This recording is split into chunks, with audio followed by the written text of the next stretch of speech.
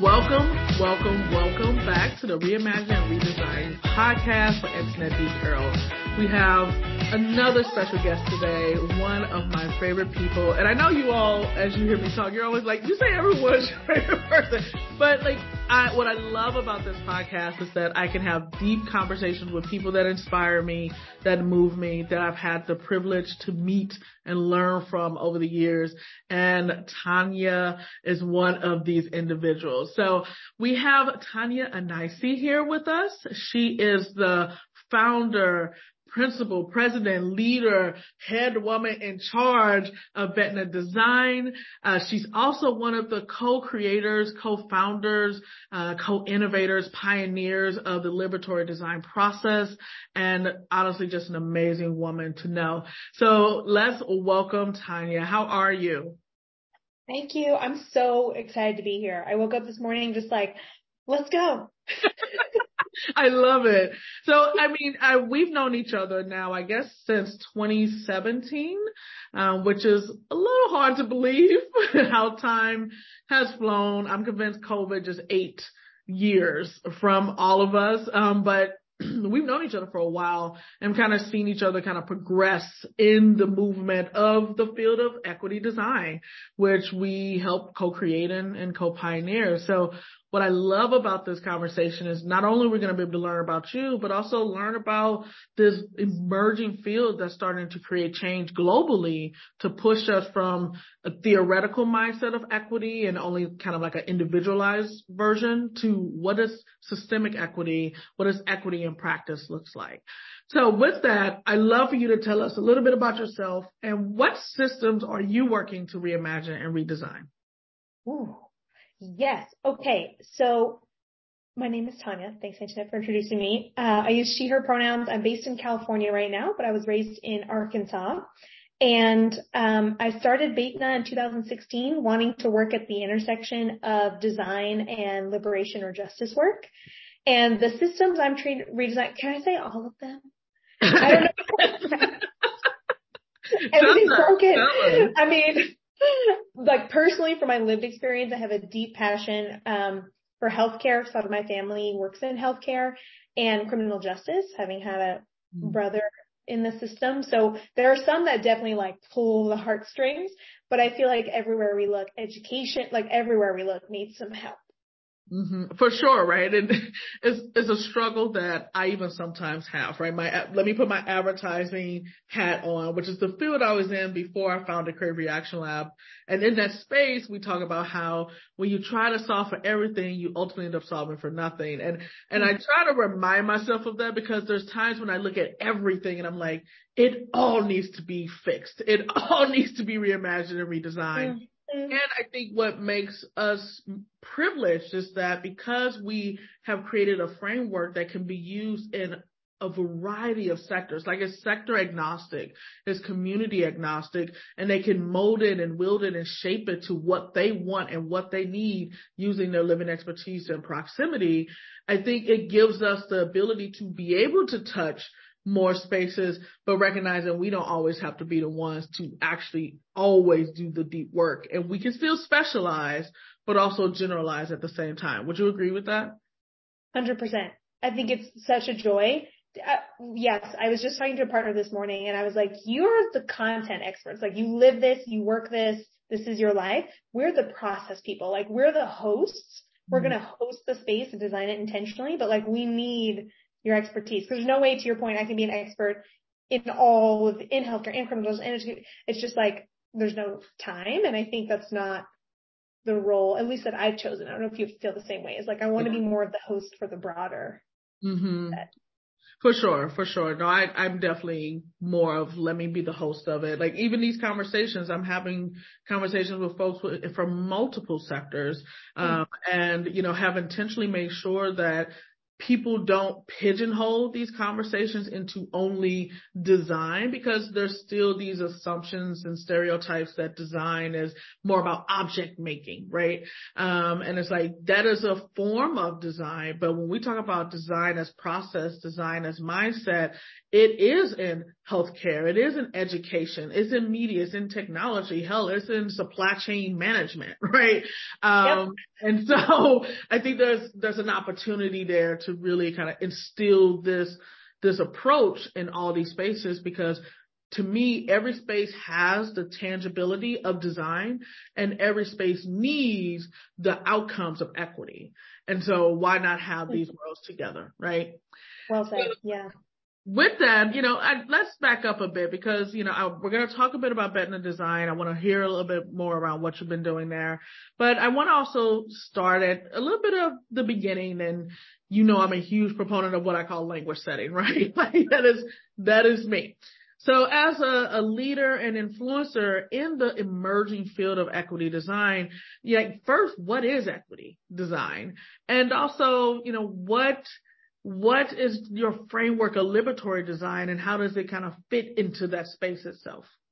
Yes, love that. I would say my personal definition of equity design is when you put the equity in front of design. I think design, as it was and as it probably is, was sort of like defaulting to the status quo. So we're designing, a lot of the history of human-centered design comes from for-profit settings, from sales and driving delight and consumer interest.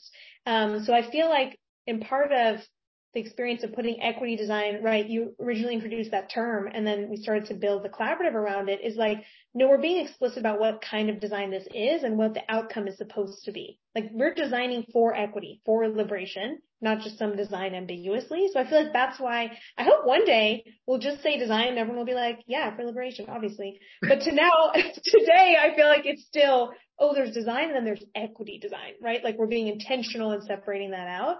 And it's like when I was a student in a design program, they were like, design and design for social impact were two separate things. Agreed. And I would argue, like, actually all design has social impact, whether it's furthering equity or not is a different conversation. But anyway, I digress. The way that liberatory design fits in, I think how I remember it, Antionette, tell me your experience of it. Back in the day is I was, as a designer, I studied design, I was working at the design school, had this like kind of valley moment of just like, oh no, like as a daughter of immigrants, as a woman of color growing up in the South, I felt like I had so many liberation values and lived experience, and yet my design was still creating status quo outcomes and making communities, like, hurting our relationships. So I had a sort of like, oh God, is design not what I thought it was? Do I need to abandon it? But in that low moment, I really wanted to be integrating justice values. So I just starting having conversations with people like David and the folks that ended up being the Liberatory Design crew. So David, Victor, Susie, Tom, and myself. And at the same time, we were seeing things on the internet. So we saw your article that was in Wired, right? Oh, Fast Company, actually. I remember they chose such a, that title like made people go, I'm sorry, what? It was like, want to solve inequality? Forget design thinking. But I think, here's funny. It was funny. I think it must have been a heavy article that brought a lot of traffic because they ended up putting it in their Innovation by Design book that they published 2 years later. So it must have been something. I mean, it got my attention. I was like, oh, someone else talking about this? So you had been doing this work. Then we met. We heard about the Equity by Design folks in Florida and DC. And then we met the folks at Reflex Design in Berkeley. So I feel like it was such a fruitful moment for me personally as a designer, being like, oh, thank God. Like, other people have these questions. Other people have been working on this. So then Liberatory Design, what came out of that collaboration, half the folks had worked more from an equity background and half of us were designers. And so the equity half was like, listen, we can get people to acknowledge history, talk about the real stuff, but then they kind of get stuck. Like, they don't know what to do. What is the verb of equity? And on the flip side, we're like, oh, designers can do all over the place very quickly, very interestingly, but like, we don't stop to understand what's the history, what are we reproducing? So that was the intention with Liberatory Design, is how could we take it down to the studs and then rebuild it, merging the best of liberation pedagogies and the best of design thinking. So that's how it first emerged, and then we premiered it at South by Southwest EDU in 2017. Yeah, that's amazing. And I believe we also did some collaborative work. I remember we did some work with PBS as well. Yes. Amazing. What would you say are some of the kind of core tenets of liberatory design that distinguish it from design thinking and human-centered design itself? Great question. I think the core distinction is at the core of our process, we have notice and reflect. Mm-hmm. And the idea is that we're going to notice things like historical context, power asymmetries, the role within the larger system. So there's all these things that in traditional design thinking may or may not come into the project, but often are unspoken. And then reflect is about really checking in. Are we building relationships with community? Where do we need to attend to healing? That's one of our mindsets so that we can move forward because people are hurting or hurt from before. So a lot of it is just building that liberation mindset of noticing and reflecting throughout. And then I think, so we co-created Liberatory Design in 2017, and then we all sort of went back to our own organizations to make it our own. So I can speak to what we've done with it at Beytna Design. But I think we built in a lot of tools around, for example, we have one around when you're prototyping and trying things called safe to fail. So this concept is not new of being safe to fail, but we apply that to be like, how can we fail to learn, but without creating emotional, physical, financial harm to the communities that are often in the most need. So we built a whole toolkit around that for our teams to say like, okay, let's experiment and learn, but what are potential unintended consequences? What's our emergency mitigation plan? Like, who are our trusted allies? So that we're learning, but not at the cost of people, which is often a critique of design. So there's a lot of elements design built in throughout, but there's a shift of like, well, we want to practice this piece differently. So what new tools do we need to be able to do that? You know, what I love about that is that, and you spoke to this a little bit when you were saying, you know, when you think about design, thinking human-centered design, it was created very much in a for-profit consulting approach, right? Because I want to name out there that there are for-profits that are B Corps that have kind of like the triple P focus, right? They're thinking about the planet in addition to profit, in addition to people, right? Like it's not just profit, right? So I think for you, and tell me if I'm wrong, it's really distinguishing from the groups that was more focused on only profit and not people and planet, and really looking at it through product, right? Like I think the other P was product, right? But as you named, doing this deep work in community, there's a lot more risk involved. And to think that we're going to be able to like pick up something that was very commercial and product focused and saying, okay, now let's put this in a community and say it's social impact. And I love you saying, hey, it's all social impact. It's just, are we talking positive, negative, or the spectrum in between, right? But it's like, put that in a community that has been historically underinvested, that has literally historical and contemporary and particularly maybe an opportunity of unfortunate legacy of harm, right? Like, it's not the same. It's not as simple as that. So we hear a lot in spaces, you know, the ability to fail is a privilege. And I think it's a privilege that all humans should be able to receive and get, but we can't ignore the constraints and the restrictions and the realities that folks are coming from that will prohibit them from being able to fail without failing through the lens of further harm to themselves and their community. Oh, well said. Yes, right? 100%. Now, I want to hear because, you know, we may have some listeners that are from the design space and are like, yes, yes. But we may also have some listeners that are from the equity, diversity, and inclusion space. Some of these specialists, or even if they're not specialists, they may be individuals or organizations that's trying to, you know, bring in more equitable approaches. You know, like you talked about how Nose and Reflect is a difference when it comes to the design side and bringing in equity. I'm going to flip the question because I do think as designers, we tend to ask, okay, how is it different from design thinking? How is liberatory design different from more traditional equity, diversity, inclusion frameworks? And I think you alluded to this a bit, but I want to explicitly call it out so folks can kind of sit in it a bit. I hear that. And I say good question after every question you ask because you're just blowing my mind, Antionette. I would say it becomes, I think a lot of the values will resonate. I don't know if you've seen this in your experience, but for example, a big part of liberatory design, the way we practice it at Beytna Design is doing co-design. So how do we set the conditions and actually invite people in with the lived experience to not just consult them, but actually make all of the decisions together? We are defining the problem. We are brainstorming together. So when it comes to more traditional equity, diversity, and inclusion spaces, I think that's one of the big differences is partners will tell us like, this helps us figure out what to do. Like we wrote the plan, we did the assessment of what's going on in our organization, in our communities. Like we feel like we understand now and we see people, but what do we do in a way that feels authentic, that's not top down, that's like moving beyond the deep work we've done in conversation. So I think that's where liberatory design is such a powerful, and all the equity design toolkits are, to help us see like, what else are we doing? Let's jump into action. So much of it is rooted in spending time with the people who have the closest proximity to the problem to develop solutions. And it helps you as a team feel equipped that you know what your role is. There's this article by Margaret Wheatley written quite a while ago, but it talks about shifting from hero to host. And I feel like that's what we're trying to do, is shift from being the hero who knows everything as the equity consultant or as the designer to actually being like, we're the best host to help an organization, a team, a community take the answers that are within and build them together. Because we may not always agree. We're going to have different opinions. There's going to be constraints. Like, how do we navigate that? And I think that helps us in the EDI space to say, I don't have to have all the answers, but I'm going to host and I'm going to help the team, organization, whoever it is, have a replicable process so that they have the skill set now. It goes beyond me, but it's actually embedded into the organization.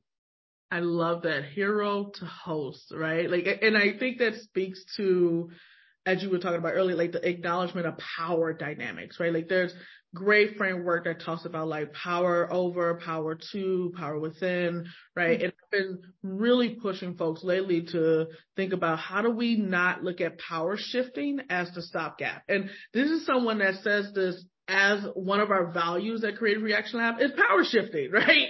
So this is my own development and growth in this space where, you know, when we talk about power shifting, because that's ultimately what we say, we want to shift power. We have to also acknowledge there is a removal of responsibility, accountability when we just shift, right? Oh, I gave someone access to a space. I gave them, you know, a table to sit at, right? But if they fail, again, safety to fail, right? If they fail, it doesn't affect you. You shifted power. And we've seen a lot of people that haven't had that opportunity and proximity. And what I've been talking lately about is permissionlessness, which, you know, oh yeah, I might write a book on that. I'm really debating it. But, you know, they don't have that mentality that they can do everything. They don't have many times the resources, the investment to be able to sustain in a space. And then they do fail. And then folks that have been having centuries in those positions or in these organizations, like, well, we tried, we shifted power. But what happens when we actually are sharing power, which means that we are working hand by hand together to actually make these changes, right? Like, love that. That's what we need to work towards. And I hear that in even what you're saying with the co-creation at Creative Reaction in our framework of equity-centered community design. We talk about inviting diverse co-creators, right? Like it is even at the point of when you're building the team, not research subjects, right? Yes. The team. And I've had consultancies say, well, I mean, how do you pay them? I'm like, the same way you pay yourself. Just like you wrote in that budget for you to get paid, write in the budget for them to get paid, right? Because we should not be exploiting people's living knowledge and expertise for our own benefit and labor. Okay. So, you know what? This is about you. I need to stop rambling. I'm so sorry. No, it's great. I'm sorry, y'all, but again, we are very much on the same wavelength a lot. So I want to get to this idea of doing, right? Like in the EDI space, I remember some years ago, I spoke at Stanford D School. They had one of their school hackathons. I don't remember the name of it right now, but something along the lines. School Retool. Okay. And I remember giving a talk, and so a lot of folks came up and was like, you sound like an organizer. You sound like a social worker. You sound like a teacher. You sound like a designer. And I'm like, yes, we are all of that because we all have the ability to design, and we need to understand that designing moves us from theory to action, right? We need people plus intervention to have the impact. We can't just have people's mindsets change, but then don't have interventions to create systems change. And we can't just have systems change and not have people's mindset change, right? We need both for impact. And so in the work that you, thank you. So in the work that you've been doing, how have you been seeing a shift from theory to action? Or if you haven't, what are the opportunities you see as opportunities to move from theory to action? Yes, everything you said. I think what ends up happening for us is we start with the action and it brings all the other stuff up. So a lot of times, let's say, I'm thinking, for example, we did a 6-month intensive with a nonprofit called the Imagine Institute. They do early childhood learning support in Washington State. And what is focused on is we are training them in how to do the liberatory design process with intensive coaching over the course of 6 months. So we break them up into smaller teams of 5 to 6 people. They choose a specific topic, like we're focused on XYZ, and then we coach them through completing the full project. And so they've made tangible outcomes. It's like, we don't understand why this community is not getting support. Let's interview them. Let's build solutions with them. Let's run some prototypes and try it. Like, okay, whoa, we have a totally different outcome that we're going to build now. So in that level, they get that first tangible piece of like, I see now. I feel more rooted and more connected to what's going to be equitable. And then what happens is by doing that work, it brings up all the mindset and system stuff. So it's like, wait, actually this larger issue has to do with the policy of how we pay early childhood care workers in Washington. We can't actually directly change the policy, but what does that mean? If we want this system change to happen, do we need to lobby? Do we need to support other partners that already do that? So it brings up all these system pieces where you start to hit the constraints of the system, and it brings up the mindset stuff. Because they're like, wow, we thought we were doing, this is a different part, but they started to connect deeply with the community, and they're like, man, we thought we listened to community voices, but actually we see this in the pre and post assessment results. After the intervention and they spent more time with community, they rate it lower. We say like, how good is your organization at reaching out to communities? They're like, oh, we didn't know. People always rate themselves higher. And then afterwards they're like, well. Exactly. Which is such a win from my perspective. It's like now we've reset, more deeply connected. So I think it ends up being both. But a lot of times in our projects, because I don't know if you felt this way, partners are like, it's urgent, we got to move stuff now. It's this particular project, we got to help our communities. And I'm like, yes, all this other stuff's in the way, but we start, and then all that stuff inevitably comes up, and then the team is really ready to work on it because it came from them. I didn't tell them as a consultant, hey, they feel it and they see it through their design work, and then they're really fired up about how to address them. I love that. So, I mean, you talk about being a person around the process, right? Like they're the content specialist, you're the process specialist, right? But again, let's not forget moving from hero to host, right? And, as a framework co-creator, as, equity design facilitator, what steps do you see yourself taking to influence equitable decision-making and ensure that underrepresented communities are represented and heard? You talked a bit about co-creation, and, I think a lot of people hear that word, but don't understand the importance of the initial steps of recruitment. And, I'm getting a bit to your like rituals and like all of that to actually allow for folks to be invited and included and belong. So as the facilitator, as the framework creator, what are some of the steps you take to actually bring those voices in more intentionally and respectfully? I think so much of, I'm starting to write a book right now about co-design. It's very unfinished, but I've started. And as I started to write the content, so much of what kept coming up, to your point, was actually facilitation. Like being an amazing host is a sort of different set of skills than what I was trained as a designer. I was trained as a design solver and doer. To be a design host and to allow people to be invited, to be able to contribute authentically, sort of a different skill set. You have to be an amazing facilitator. And I think so much of what we think about at Beytna when we're facilitating is around, for example, when we do these co-design projects, we take out the design lingo.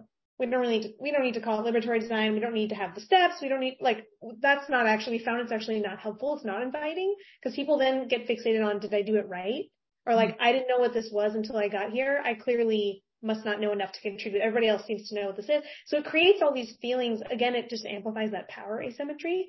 So there's small things like that where instead of using the jargon and the framework and the norms, we're going to build all the activities and the space to be focused on ways that they can contribute based on their lived experience. And one step at a time, I would say. So we walk in, we're like, hey, this is our goal. We're trying to redesign XYZ. I'll try to use a tangible example. Let's say we're trying to reimagine. We did a project in Columbus with a partner, Heather Severus, who's amazing at co-design. And we're looking at supporting youth experiencing homelessness during the pandemic. And so step one, we brought in youth who were experiencing homelessness or had recently exited to co-design together. And the first step was like, hey, we'd love to get to know you. Let's build some relationship, trying to understand like what brought you here, what our hopes are. And then once we built a little relationship, we said, we want to connect with people in your community. What should we even ask them? What do we need to know? And so we're just doing one step at a time. It's like, we want to learn more. We want to talk to people. Then they dive in and they have ideas and questions. They wrote the interview guide like that. And it was not things I would have come up with, which is great. That's the whole point. They know way better than we do. And then next step, we interview those people. We're like, great. What did we learn from those interviews? So it ends up becoming just the natural next step, opposed to like, here's our agenda for the day and here's the exact 5 design steps. So I think so much of it has become, how do we make the space less workplacey and more human?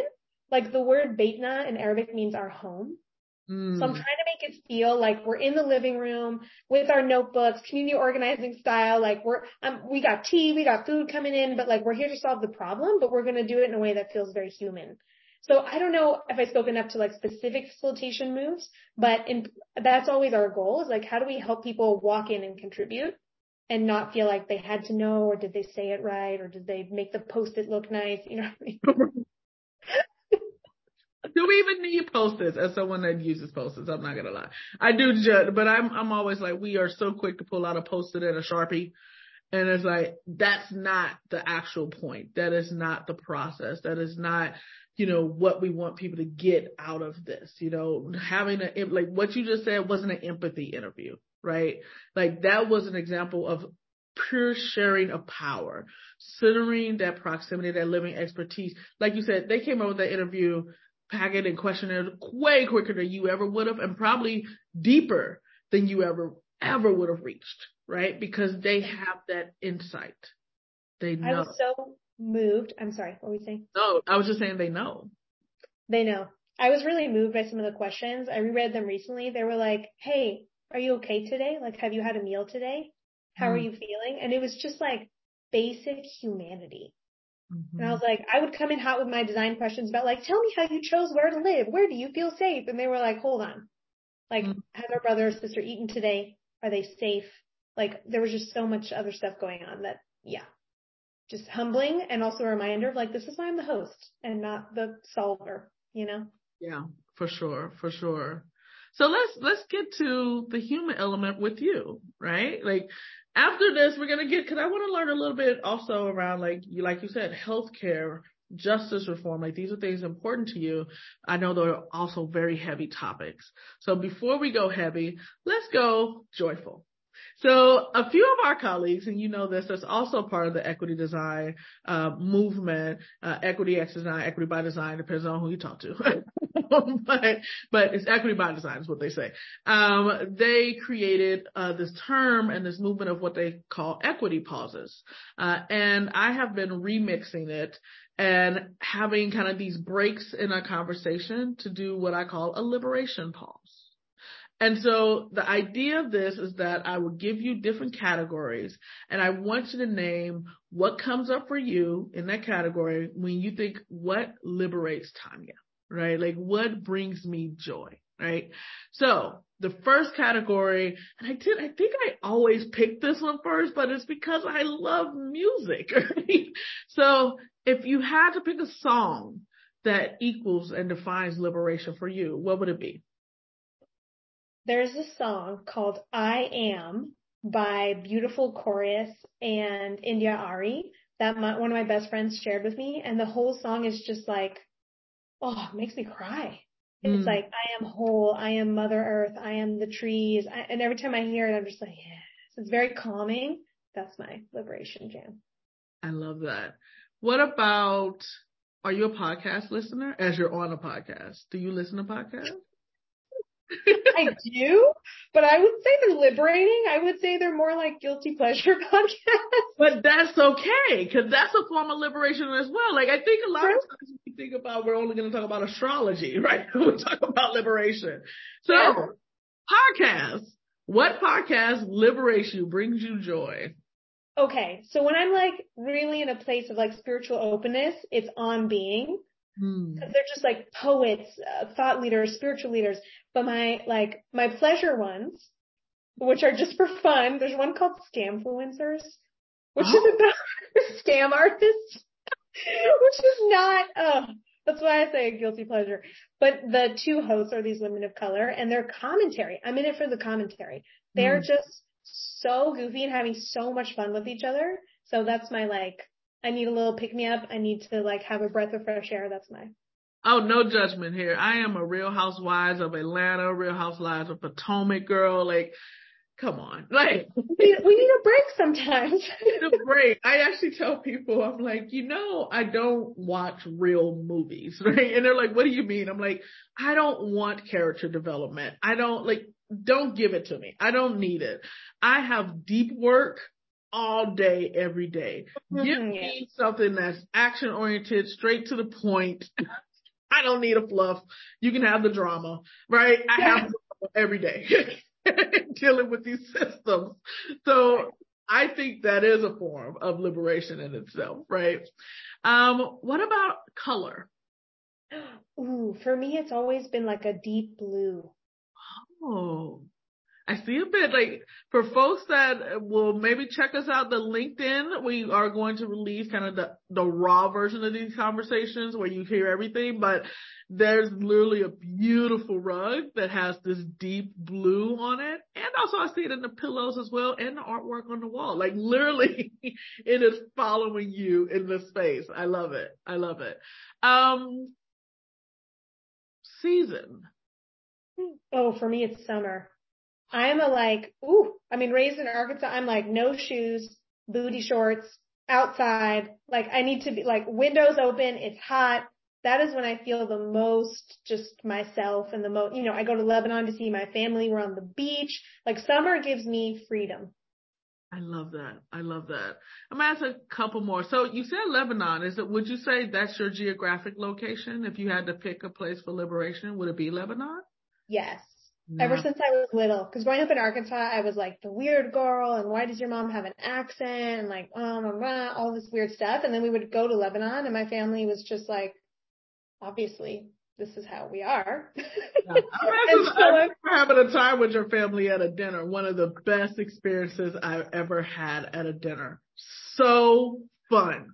There might have been some dancing on the table, maybe. Great. So for anyone listening, put Lebanon potentially on your list because great time, great food, amazing. Oh, so a couple more. Hobby. For me, it's dance. Okay. Yes, dance, always the somatic, the movement. And I did several years of deep study of Lebanese folkloric dance, which I'm learning as I get older has a lot of Bedouin and indigenous, it was used, okay, not to go on too big of a tangent, but the way it used to be used in the history is women were considered seers who could communicate with spirits. So they would use this form of dance to enter basically a trance. And this is very non-binary because it was described in a history book, but the people they described as men would stand on the outside and basically protect them so that they can be in a trance state and not worry. And I was that's why it feels so spiritual, and the music is a lot of heavy drums. And so for me, it's always the Lebanese dance is the most freeing. I love it. I love it. How about a person? You can pick historic or contemporary. I would call them redesigners for justice, but one individual or individuals come up for you when you think of liberation. I think recently I've been reading a lot of Ruby Sales and Grace Lee Boggs. because so much of their liberation work and talk is rooted in like love, joy, justice, like a lot of things that Adrienne Marie Brown writes about. So I've been feeling a lot of inspiration from them recently. Okay. And then this last one is you pick. What's missing? What is something that is liberatory for you? Oh my goodness.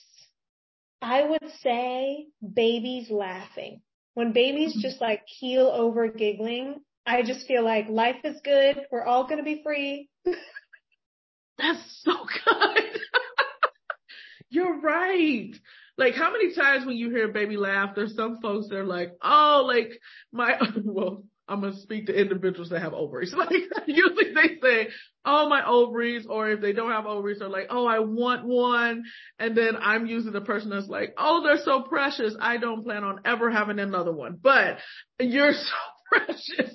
And it brings me so much joy. You're right. There's something about just, I don't know, like, non-conformed, like just true, authentic baby laughter. There's nothing behind it. It's just utter joy. Yes. That's so good. That's so good. Okay. Thank you for taking that pause with me. All right. So let's jump back in. I want to hear a bit around your company, and also, like, what would you say was your journey to create it? Like, you talked about being a designer, and you talked about Beytna Design being like it's centered in our home, right? Why this direction? Like, you're a teacher, you facilitate, you do a lot of different things, but this is your primary. So why this? What inspired you to create an equity design firm? When I originally left my role at the D School, I knew I wanted to be doing design and justice work, but I didn't know yet what that was and if I could find a job. So honestly, for a while, I was applying to jobs. And what I was finding, to your earlier point, was a really values-aligned equity job with no design in it. Or a like really flashy, interesting design job, but equity on the back burner. And so I felt very torn, like, I'd like 50% of this job. So in the meantime, I was freelancing just to try to, take care of my financial needs. And then I just kept freelancing. And I reached a point where, honestly, inspired by you, inspired by Dr. Christine Ortiz and Caroline Hill and Michelle, who had built a business out of it. Well, yours was a nonprofit, but like, a business, an organization. Stay tuned, people. Stay. Okay. Yeah. And we're technically a for-profit, the way Beytna is set up. So I think simultaneously I was like, I really am craving this being my full-time job. And then looking around saying, well, these women of color are doing it very successfully. So like, I feel confidence that I can do this.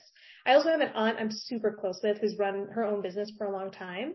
And she was just like, what do you need? You want to talk about the paperwork? Like, tell me what you're worried about. So I felt very like raised in a sense by these women of color in my life, including you. And then I felt a lot of confidence to take the plunge.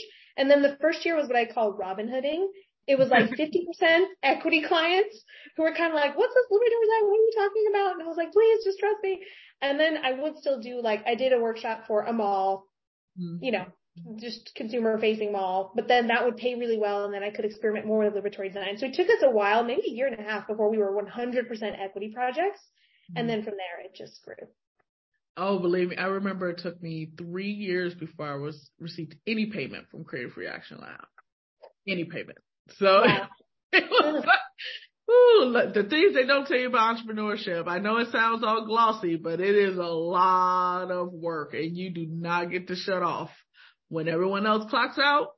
That doesn't even exist for you. It's a lot of intentionality of creating space of separation for yourself, right? And which I think is what makes it different from being a founder than just being like a CEO and president. Like, I've had, I literally did an interview yesterday where someone said, so I see your title, it could be founder or president or CEO. I was like, no, it's all three. No, there's no or. I need you to put respect on the three. All right. Because all 3 different jobs. All 3 different jobs. So let's jump into your jobs a bit, right? So you have Beytna Design, amazing clients. You spoke a little bit about some of the work with them, but you also are a faculty member for the National Equity Project. You're sometimes a lecturer at Stanford D School. How promote equity in these educational settings?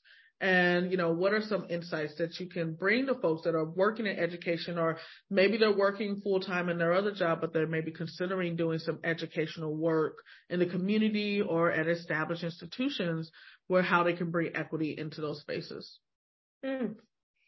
Yes. So I would say Beytna, to your point, is the majority of my time. But this year I came back to teach at the Stanford D School. It had been years, but I was excited to come back, and I co-taught the course with Julie Tinker, who's an amazing human being, works at Hope Lab.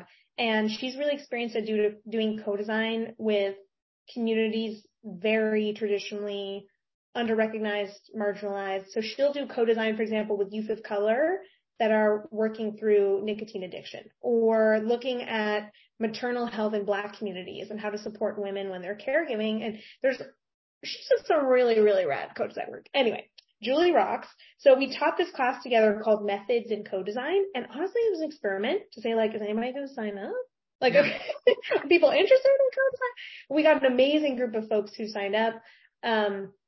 And I think it's very soul filling to be with students. My experience, I don't know about you, Antionette, but when I would go to conferences back in the day and try to talk about liberatory design, the equity design movement, I got a lot of skepticism from the design field, but design students were always like, yeah, like obviously, why else would we do design? It's for equity. And I was like, Different generation.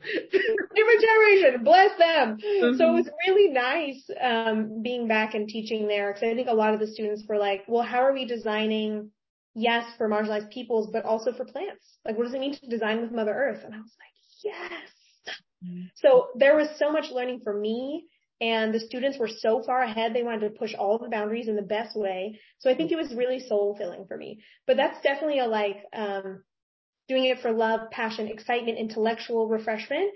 It doesn't drive business stuff. It's separate from the business, but I'm grateful I'm in the position that I can afford to do that, because it is really meaningful to be able to teach. I love that. I love that so much. And, we work with young leaders as well, as you know, and they take you and push you in places that you hadn't thought of, which is wonderful. Like, how do we create more intergenerational spaces of co-creation? Because the reality is that we were all young once, and we're all, hopefully, if we're willing and able, to get older, right? And so the life cycle of humanity, is something to consider, of bringing all those perspectives. And the reality is that it changes every generation. Hell, I would argue it changes every week. To be honest. It's like when I talk to people about equity, I'm like, equity is ultimately is personalization and customization, giving people what they need when they need it, which means that what I needed 3 months ago may be completely different than what I need today. And that means it's ongoing. It is not a stopgap. It is not a checkbox. It is not, I just got some Sharpies. I'm not hating on Sharpie, right? Like, I promise you, I'm not hating on Sharpie. Because we have plenty of them. I'm just saying sometimes we only focus on the tool and not think about the effects across the spectrum of life. And what I love about what you said with your students is that for them, they even think about the spectrum of life for plants, animals, other organic beings and creatures, right? Just as important to ourselves. I love that. And it speaks so much to your earlier question, Antionette, of how are these equity design frameworks helpful and different? It's like when things are constantly changing, the only thing we can guarantee is a process to help us figure out what we need. We can't have the answers. I mean, if we looked at a DI document, even one that I wrote 6 years ago, I'd be like, aha. But that's a good sign, because the field changes so fast. So instead of having the answers, I think what I love about these frameworks is we have the tools, the resources, the mindsets. So we will figure it out, because it does change. So I want to speak a bit because I'm hopeful that we have folks across the globe listening to this podcast. And, our framework, we recently did a study that equity in community design apparently has reached over 600 cities and over 50 countries. And it's like, what? Right? Huh? Right? Tell us more, right? But I will say, and I don't know if you've run into this, when we've had clients, some, particularly it's usually the organizers, but when we have clients, sometimes they're like, well, equity isn't a term that we use in other countries, or it's different, or we don't have that issue. And then that's when I usually have to ask the question, okay, are you talking about racial equity? Are you talking about gender equity? Or are we talking about equity as it relates to caste or class, or right? Like the list can go on, right? So as someone that's worked with diverse clients in a variety of countries, actually, like what challenges do you commonly encounter when helping organizations kind of center equity focused strategies, and how do you address some of these challenges? That resonates. That's come up for sure, of like, we don't call it that, or like our history is different. So can we ground it in our history? And part of what we tried to do has been like, yeah, can you help us with that part? Like, what does it need to be instead? Cause I think, there's the thought leadership of the author of Caste. I have it right here on my bookshelf. Remind me of her name. Isabel Wilkerson wrote that book, Caste, talking about the connections between the caste system in India and in the US and even in Nazi Germany. So I feel like at the core, oppression, unfortunately, only comes in a couple of flavors, but then it gets like remixed and changed based on the history. Of course, it's very different in every place. So I think the framework still applies. That's why it's probably resonating 50 countries across the world. People are like, yeah, we got that stuff going on. But then the customization around the language definitely comes up. And I think something that's also been hard is thinking about the power dynamics. Like I know when I've gone back to do work in Lebanon or in Jordan, we speak the same dialect. Something that I had to face talking about Hero to Host is anything I said, they were like, yes, professor, absolutely. Yes, you know better than us. And I was like, what? No. Like I'm giving you an invitation, an offering, a framework. Like you're literally trying to dismantle power dynamics and shift and share, and in the space, even in the communication structure, is upheld. 100%. I gave a presentation in Jordan and they introduced me in Arabic as Professor Tania Anaissie, but I don't have a PhD. And I told them and they were like, shh, it's fine. And then they wanted to put the logos everywhere, huge. I blew up a photo of my face that was literally 20 feet tall. And for a second, I was like, thanks. And then I was like, wait, this is a good vibe. I'm like Power Aids. I'm like, come have an equal conversation while you stare at the 20-foot poster of me.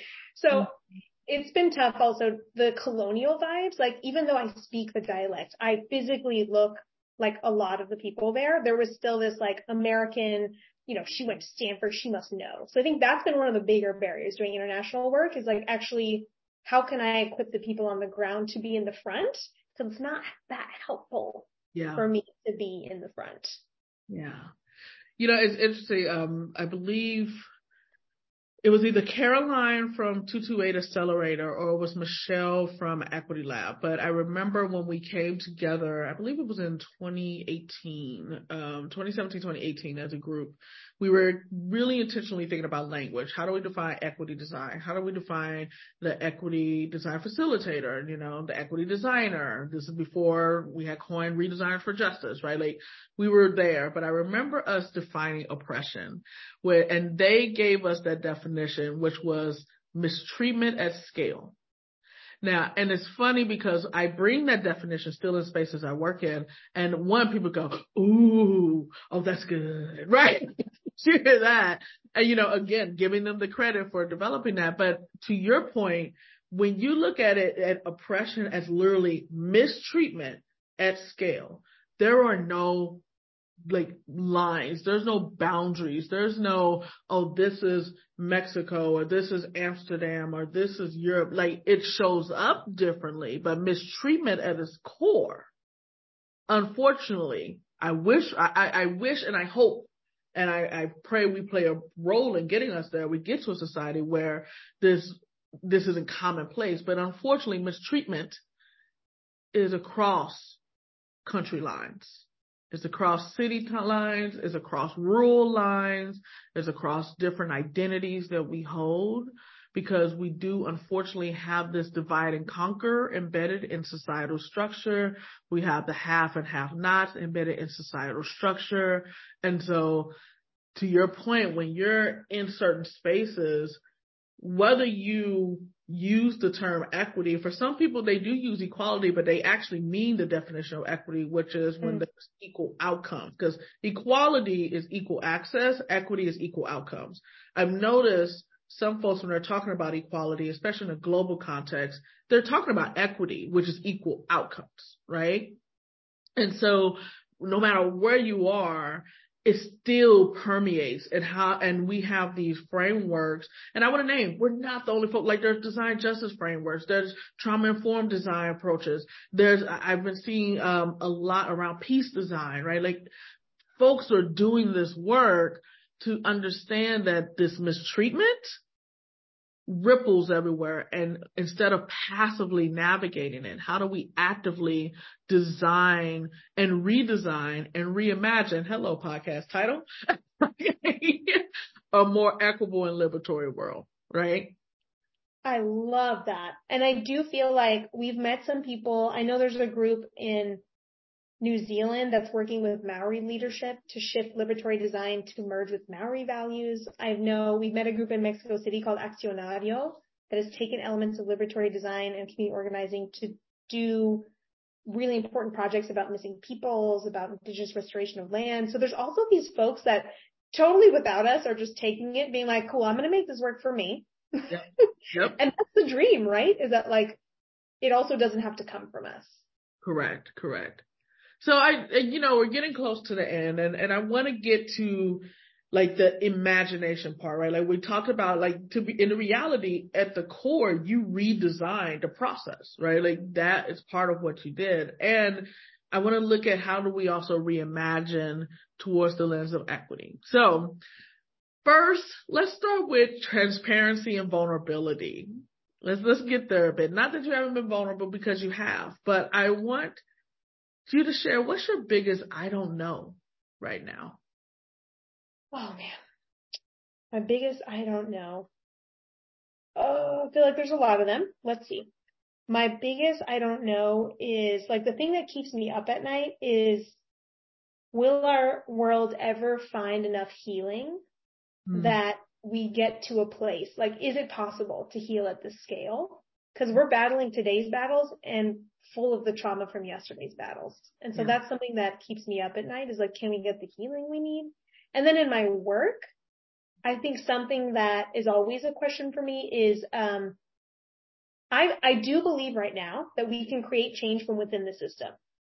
You know, we can have those, we can get up to good trouble, as John Lewis would say. We can be in the angelic troublemakers, and I do think we can create change, but sometimes we hit walls with power holders closing doors, and I do sort of feel like we do work with some tech partners, and I'm really proud of the results we've seen. Yeah. But sometimes I also don't know. Like, is it so rooted, so embedded?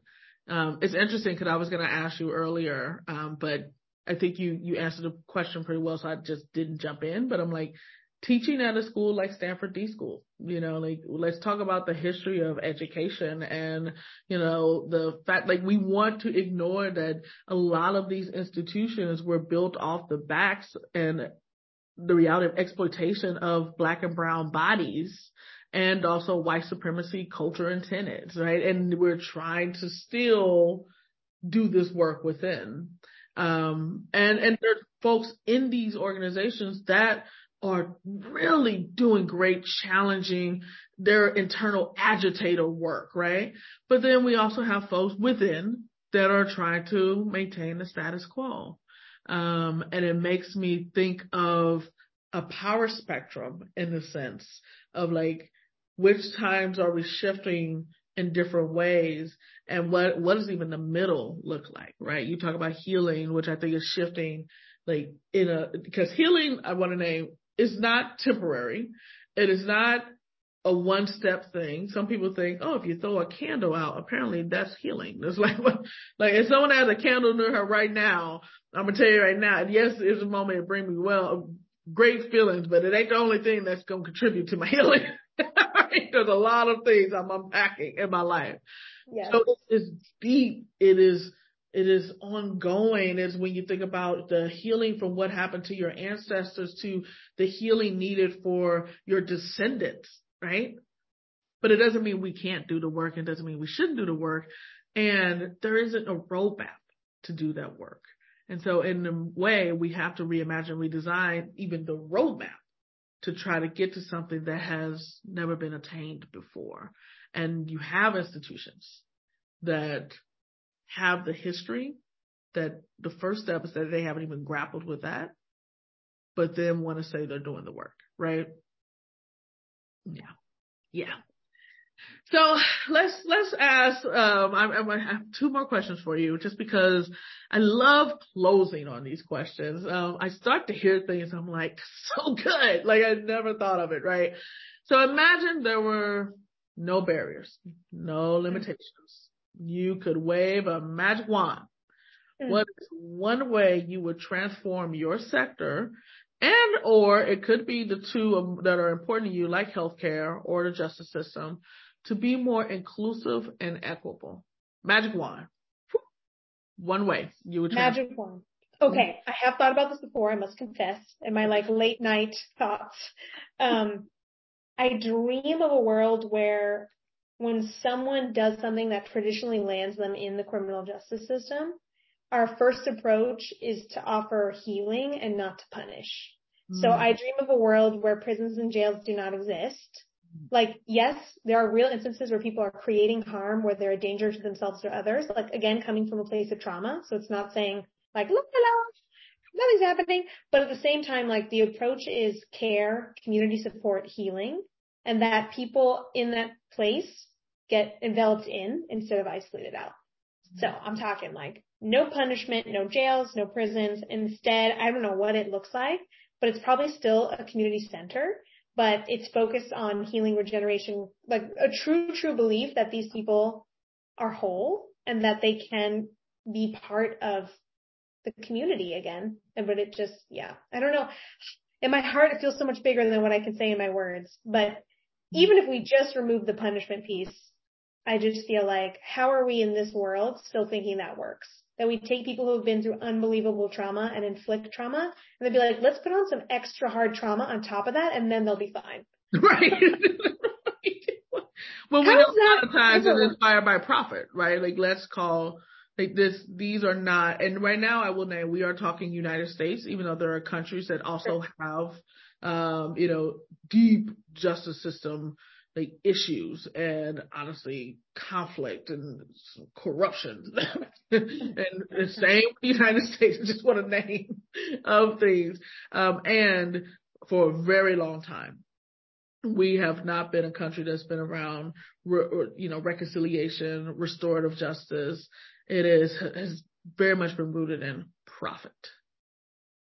Right. Oh, right. And just recreating slavery. When they couldn't have it that way, they made it a new way. It's just like, damn. That's, and again, I want to name, that is by design. Okay, that is by design. So that's a heavy one. Now let's go to the positive, the flip side, right? Okay. We're in the year 2123. So 100 years from now. Okay. What's different about the world? How has it been reimagined, redesigned to bring you, your descendants, joy, liberation? Does it smell different? Does it feel different? Does it taste different? What's different about the world in 2123? Okay. I'm just seeing the vision I'm having in my head is a school where children, like intergenerational, there's kids, there's youth, there's adults, there's teitas, we call them, or the grandmas in Arabic. They're just like in a garden. And they're talking about conflict and how to repair and how to grow. And they're just like in the earth talking about it. And I see that people are physically looking so different and wonderful and fabulous. And there isn't like the big kids, the female kids, the gendered, like it's just like this fluid human beings. And they're so focused on tackling the challenges of that day, but they have the tools to do it together. I love that. Thank you for sharing your world and what it would look like in 2123, because everyone's view is different and we don't give ourselves space enough to actually imagine the possibility. of what the world could look like. We're so deep in the work. We have the goal, but what does it look like to imagine it, right? And have that be a form of joy and liberation, and honestly, something to sustain us. So with that, thank you. Thank you so much. And it's always a pleasure speaking to you, and excited I was able to get you on the Reimagine Redesigning podcast, and just excited to see more of what you do, and honestly how folks continue to use your framework, the Liberatory Design, the framework in the field of equity design to get us to this space of action and ultimately have equal outcomes for everyone across the globe. So with that, thank you so much. Thank you, Antionette. Thank you for having me here and for everything you've done for this field. Your legacy is deep. Thank you.